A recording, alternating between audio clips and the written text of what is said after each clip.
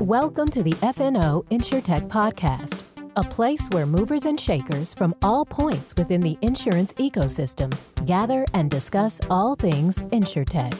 We talk about how technology and innovation are affecting and driving change in the industry. Here are your hosts, Lee Boyd and Rob Beller. Namaste. You had to look that one up? I couldn't get it out. I tried. Well, good try. Okay, we'll try that again. Namaste, podcast world. Namaste, Rob. Welcome to another wonderful edition of FNO InsurTech International Edition. And Lee reminded me that we have been on an international tear. Yeah. Haven't we? We've hit Germany. Yeah. Israel. And today, India. Yeah. And how thus exciting. I threw out my whole list of Hindi words, and I don't even know that our guest speaks Hindi, but that's my best guess. And Namaste came up in Google Translate as the as for hello is Namaste.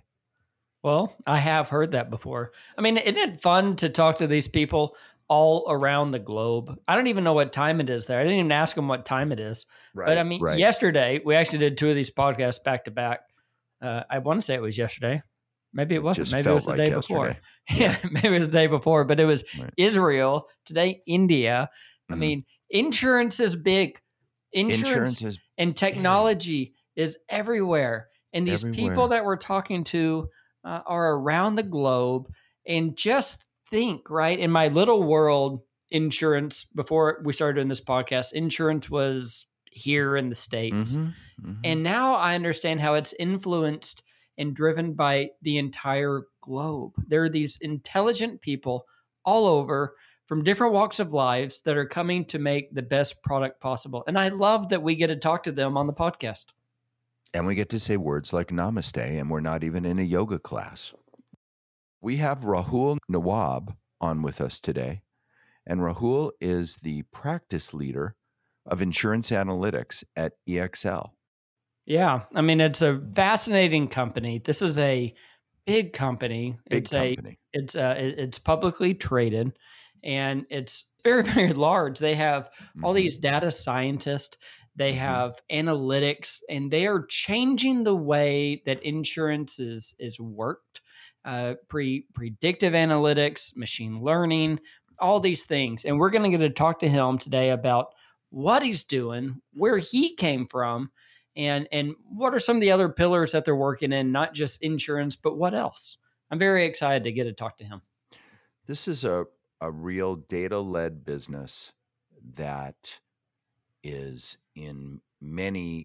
works in many verticals, but what they're doing in the insurance vertical is really, really important. It's really important spot or point on the insurance ecosystem map, right? That we cover on our podcast. And so to talk to people that not only are leveraging data, but are also using it to create insights to help lead the insurance industry, whether it's carriers or reinsurance or insurtechs, to help lead them forward. That's a really important piece of the ecosystem. And so we wanted to cover that today.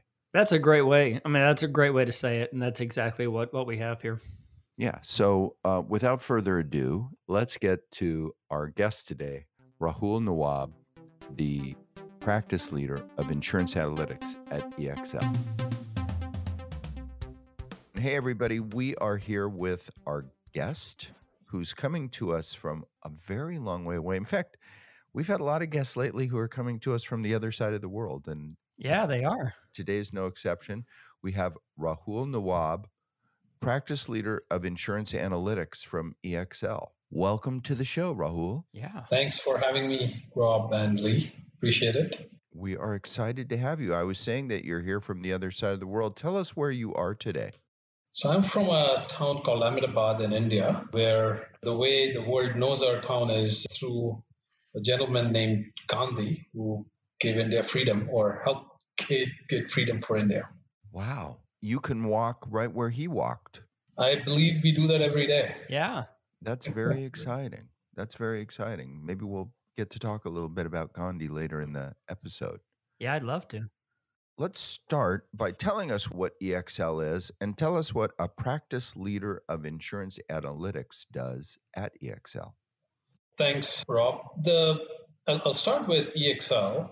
EXL is a organization publicly traded on NASDAQ. Ticker symbol is EXLS.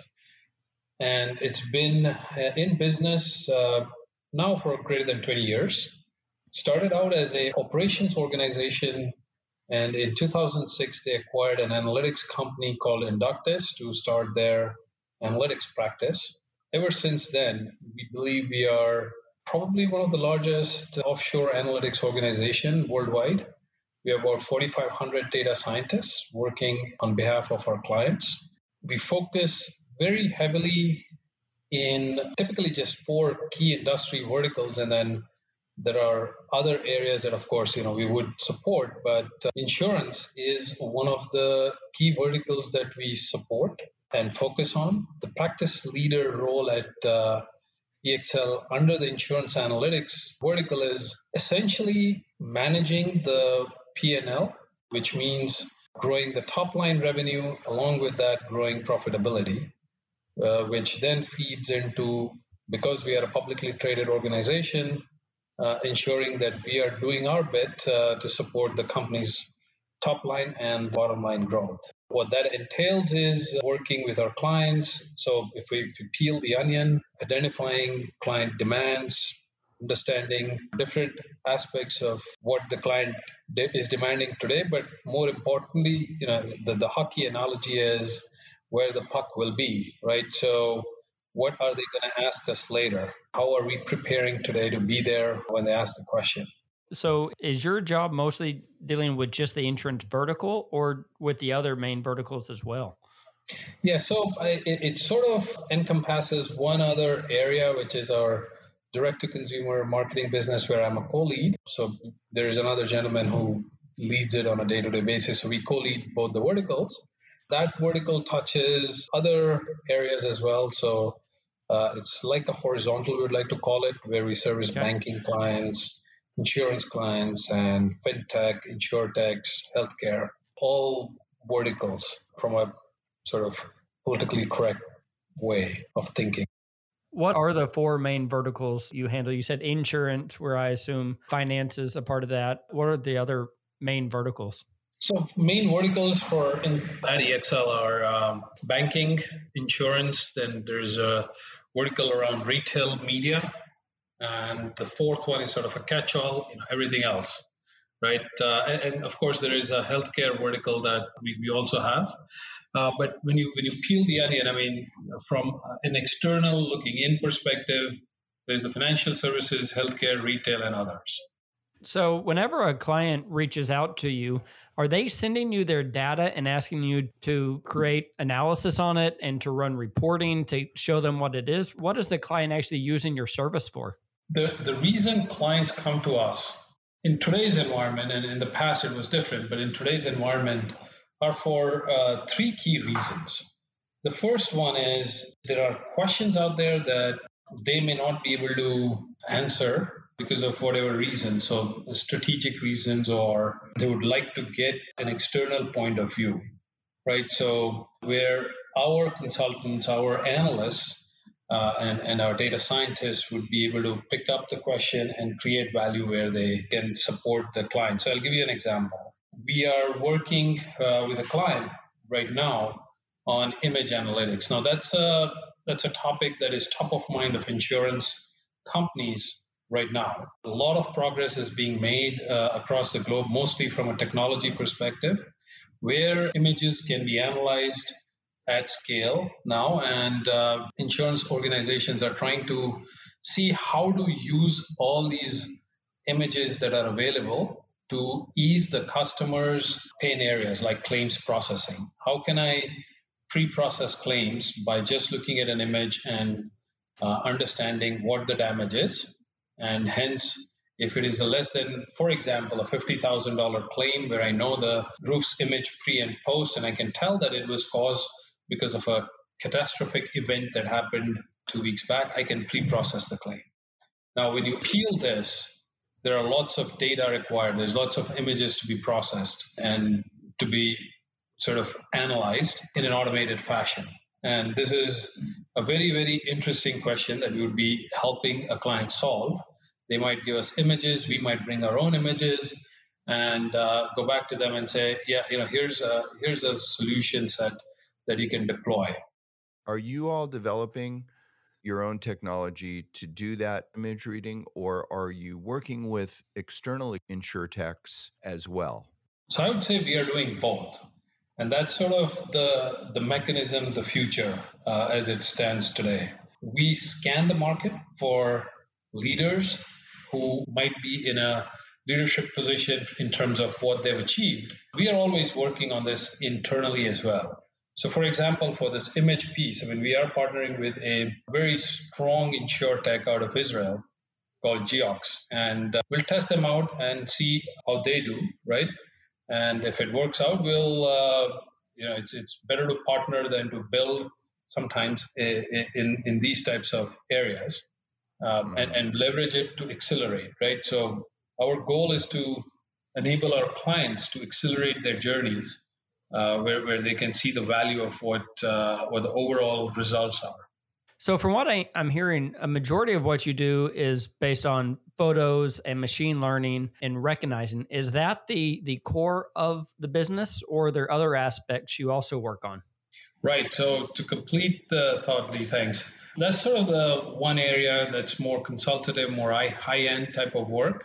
The second tends to be from a staff augmentation perspective, right? So, and the reason that works even in today's world is there is a dearth of talent worldwide of individuals, data scientists and data engineers who understand data, who understand business and can help businesses sort of unearth value from the data, right? Yeah. That becomes the second chunk of our business. And the third chunk is going to be in extremely niche skill sets. So I'll give you an example of actuarial. Right, so actuaries are a very sort of defined roles, very professional individuals, and there are only a handful of actuaries worldwide. Right, you need to go through the training. It's like being a doctor or a lawyer.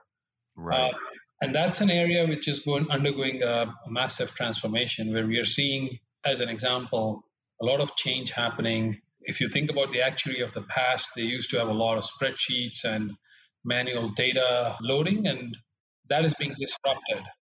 Well, so I'm just starting to think here, you must have seen a giant increase in business, because everything that we hear about nowadays is analytics, machine learning, and how can we settle claims faster, and how can we get more information out of these photos. Is that something you're seeing, an exponential growth in business?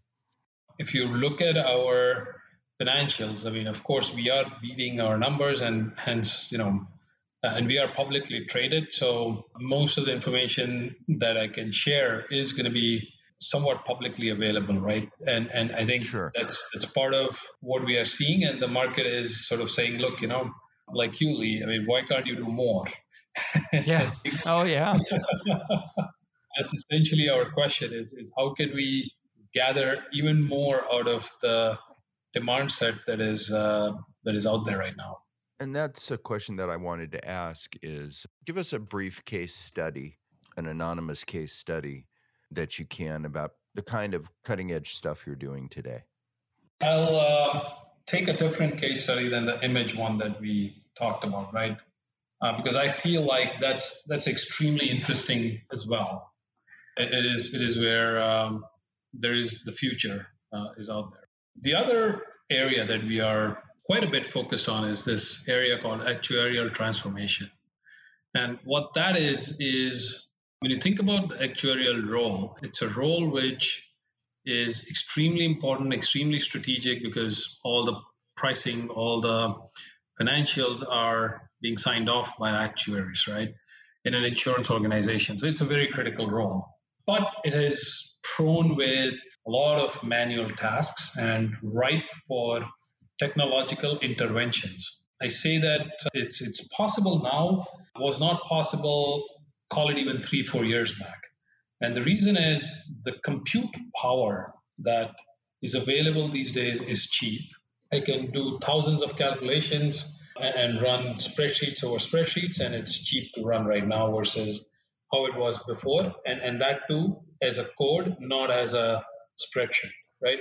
The second is the advent of these coding languages that are a lot more intuitive than they used to be. I grew up in coding in SQL and in C++, where if you forget a comma or a semicolon, you could actually crash the whole system.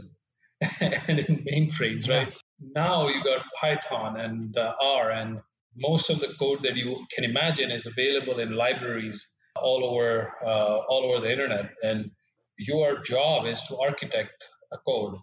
Now, what that is doing is the actuarial organizations across the globe are coming to the table saying, look, I got 100 actuaries, for example, who are, call it 50% of their task is manual.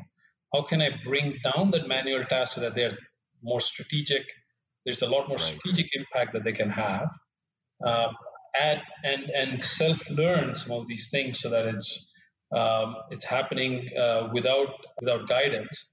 But then also provide me with the documentation, provide me with the proof points, provide me with all these other things that happen so that when a regulator comes knocking, I have everything ready, right? So there's a lot of accelerators that we have that enable an actuarial organization do this at scale without even anybody sort of touching a spreadsheet. You talk about impact on a P&L.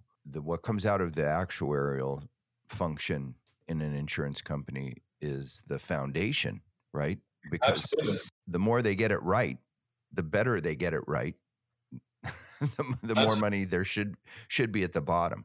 We're very interested in what you were saying about claims because we're in the claims business, and that's all very interesting. Absolutely. And as it relates to claims, right? I mean, I think there is another interesting example that is more and more evolving, I would call it, because I've seen a lot of solutions, but nothing that sort of hopefully solves it. But these are the claims notes and the text mining around it, and how do you auto process it? So the first part is there are structured notes, unstructured notes that need to be analyzed, but before that, they need to be coded in a database.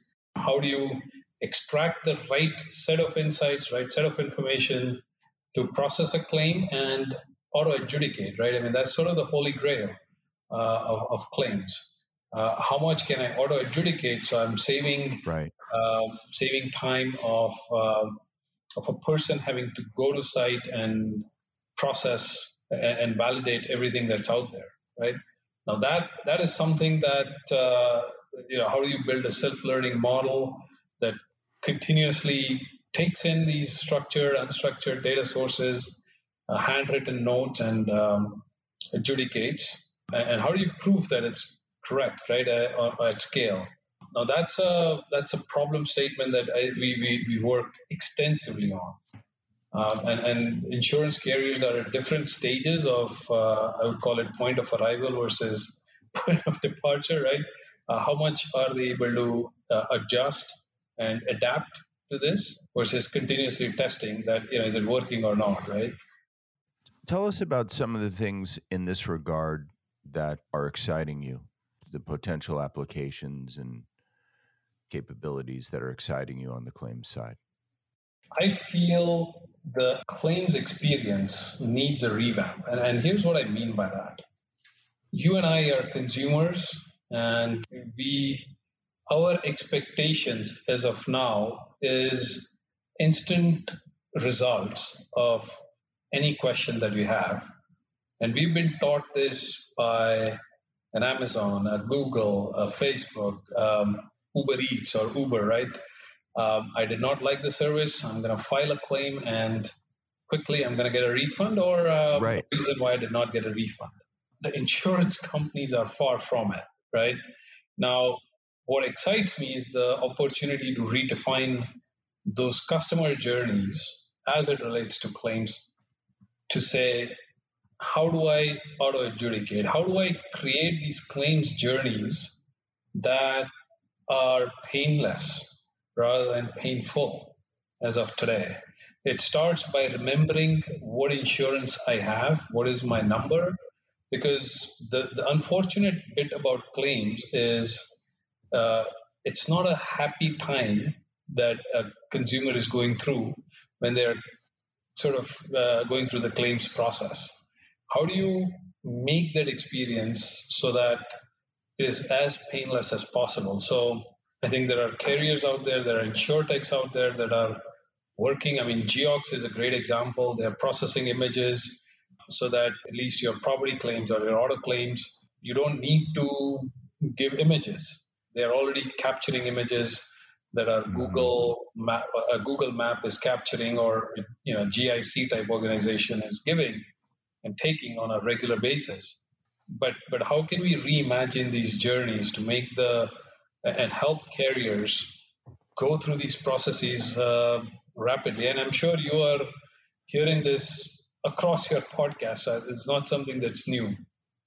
If you can crack the code about claims and make it easier, that would be, or more Amazonish, to use a phrase, that would be amazing. But like, as two practitioners, Lee and I are frontline, if you will, practitioners in the claims industry today.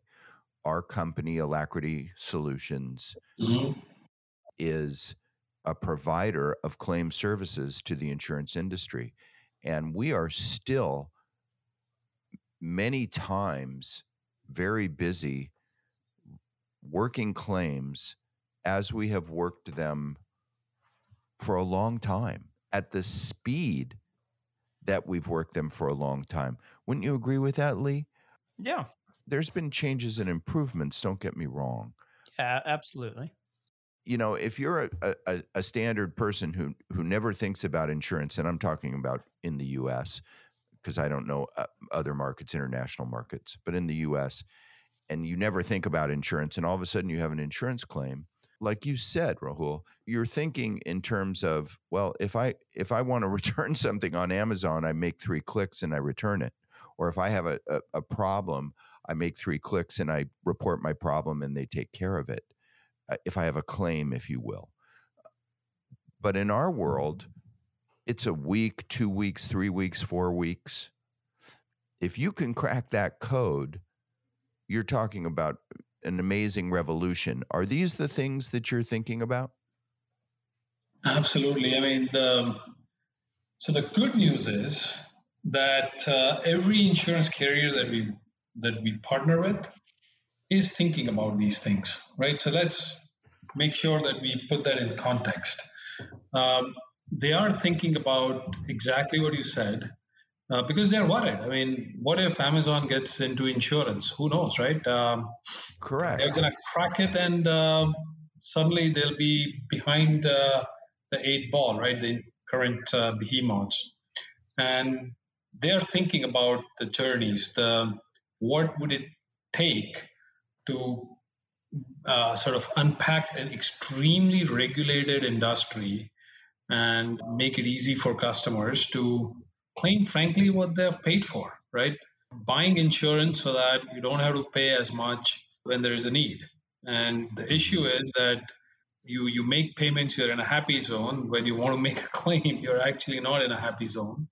And the insurance carriers, on the other hand, are creating barriers to a consumer, not in reality, to process that claim, because they are regulated and they're asking the questions.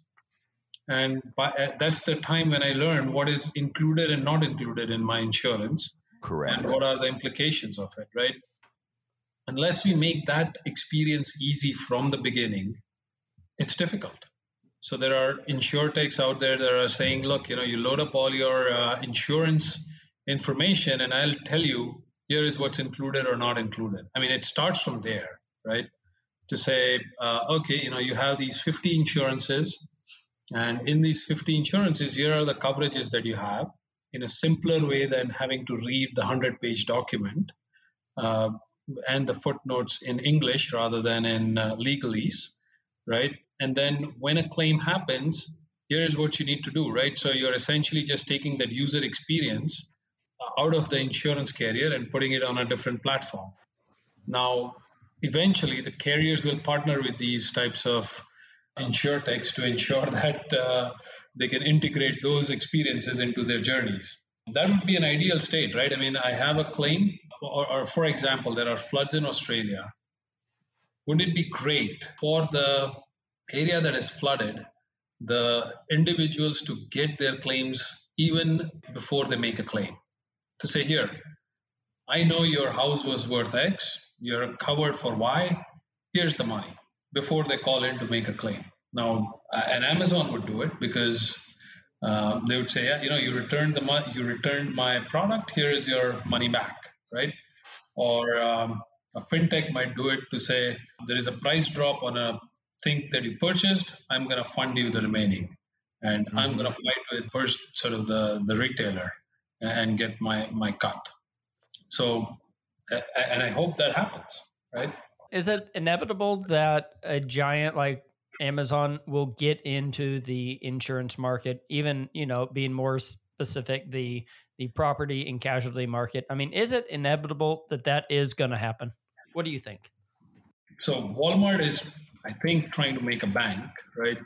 That seems like a more natural place where you're buying from me, I'm going to cover you and you don't need, I'll lend you money to buy more. Insurance is sort of an afterthought for small ticket items. So for them to get into P&C is probably a little bit more of a stretch, but you can't put anything beyond Amazon. Right. They work with the carriers, guys, right? I mean, for their AWS platform, that's a hot ticket item in insurance these days, in P&C especially.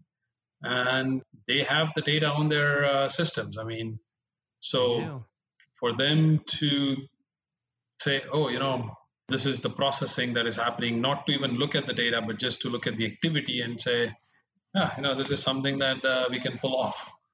Let's talk about data for a minute. Talk to us about data and the state of data in the insurance industry today.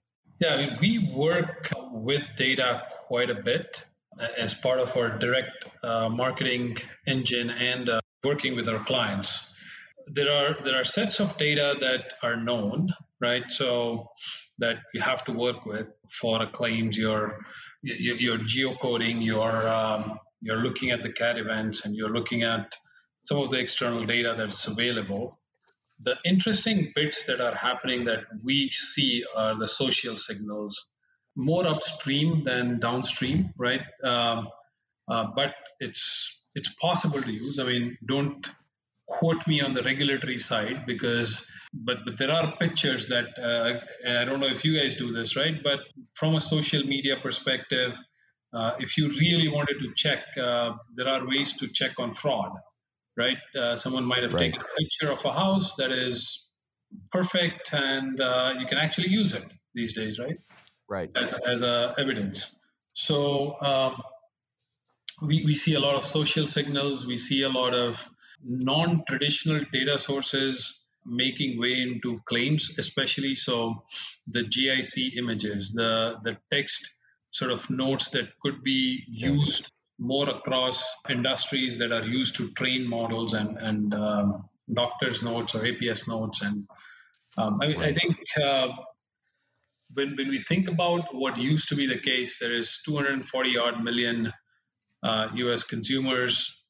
Your traditional sources of data gets you about 6,000 odd variables, like a TransUnion or an Experian or Equifax on credit and non-credit. And now we believe that the non-traditional sources, the digital signals, the web data, the cookie data, how are you traversing the web? I mean, that is enormous, right? So the 6,000 is dwarfed When you multiply 240 million by 6,000 and whatever you come up with, you multiply that by a million is probably the amount of data that's out there that insurance carriers are trying to deal with and find ways, interesting, quick ways to analyze. Right. I'd like to turn the corner here a little bit and ask about COVID and the impacts of the global pandemic that we've all experienced. During this pandemic, many companies had to go to a work from home. They had to go to a different way of doing business. And I assume that your company is no different. Perhaps you could talk a little bit about how this pandemic impacted EXL and maybe some of the lessons you learned from it. Yeah, I think we pivoted quite quickly. And I think the pandemic has had an effect on all of us. And working from home is like working all the time versus working from office, which was That's true. defined. Right. So we are figuring out the workforce impact. I mean, there is the initial part of the COVID, and we are almost at a 1-year anniversary. So it's quite interesting to think about what we were doing last year around the same time, right? And I think we were very fortunate that our CEO Rohit is a visionary, and we planned quite well, which meant, I mean, for us, it's a very tricky situation, guys, right? I mean, we'd work on client data. We have, if you had come to our offices, which I'm hoping someday you do, we would have locations that are walled for each client, that are separated. And for us to overnight, within 5 days, we were operational from home. To pull that off required pretty massive effort in the middle of lockdown in India, especially. So the workforce reacted amazingly. I mean, we actually went into curfew extremely quickly, especially in India and in the Philippines, where we have a ton of workforce, which meant there was nobody who could be allowed even on the streets, right? So we had to work very fast to get ourselves work from home enabled. From that point onwards, I think we had good client support to get all the approvals in place to get ourselves ready for it. Since then, look, from a business perspective, the 2019 entire year was very interesting. I think we tracked probably better than I would call it the NASDAQ, in terms of there was a dip that was expected. Q2, Q3 was a dip, and then there was a U-shaped or a V-shaped recovery, a swoosh. They're calling it a Nike-shaped recovery. And I think we tracked on the same curve, but we were better than probably the rest of the industry. So we did see a recovery, and sort of our Q1 numbers are public now, and I think the Wall Street has reacted well to our numbers and how we have recovered. So Rahul, I want to ask a little bit about you before we end. Strangely enough, you are not the first person who came on with a chemical engineering degree, then ended up in something different. So tell me a little bit about you. How did you end up in this role? What are some of your experiences leading up to this? Hey, thanks for asking that. Yeah. What happens is, and there's a reason, right? You go into chemical engineering thinking you love it. You quickly realize that mass transfer and thermodynamics may not be as intuitive as you thought. And there are career changes that you might need. So I ended up making many career moves. I had a paper science master's as well, which was my second mistake. But engineering is still great. Okay, wait. What I've never heard of a master's degree in paper science. What is paper science? Yeah, I mean, it's the white paper you use, and how do you make it? There are about 7 really great universities in the U.S. NC State is one of them. That's amazing that you have, here you are, a digital guy, right? You don't touch paper, but you have a master's degree in paper. It took me just one visit to a paper mill. I don't know if you've gone near a paper mill, but you would know by about 60 miles out that there is a paper mill coming up.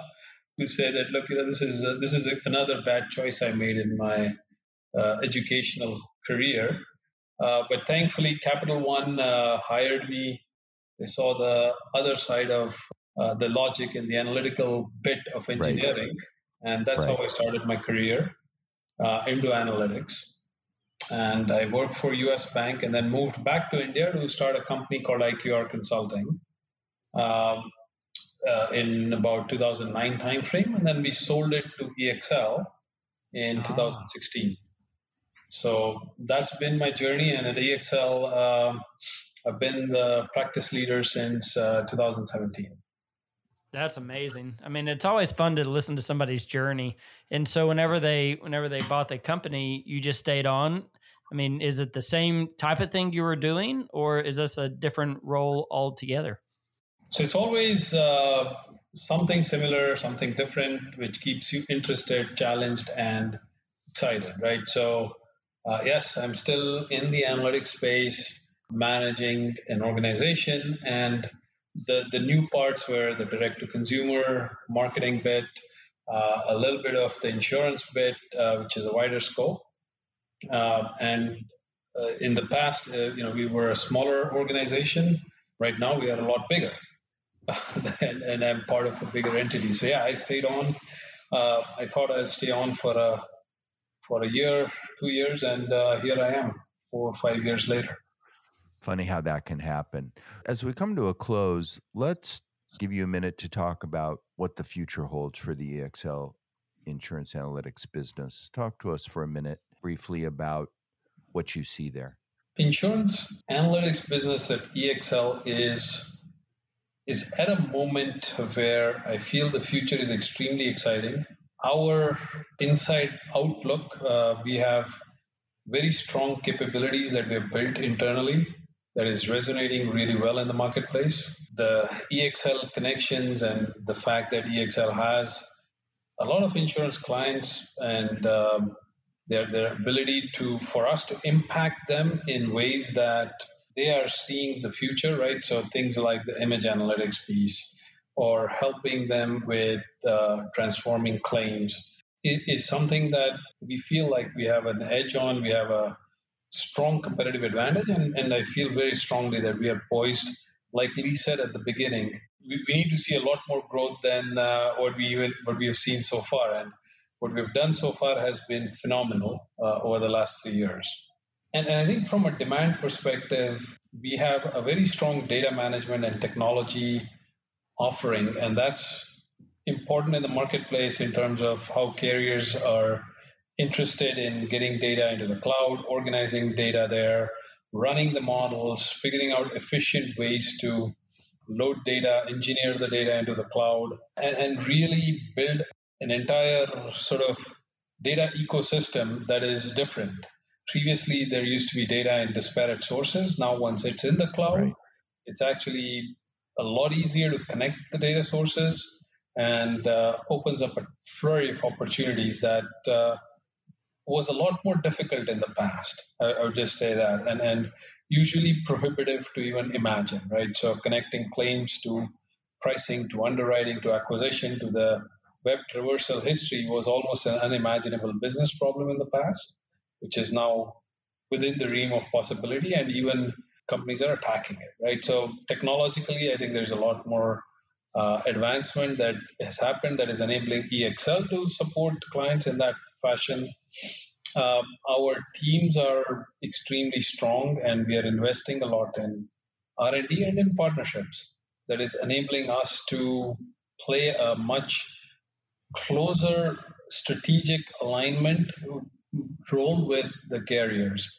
So I'm quite excited about the future and what future holds for us.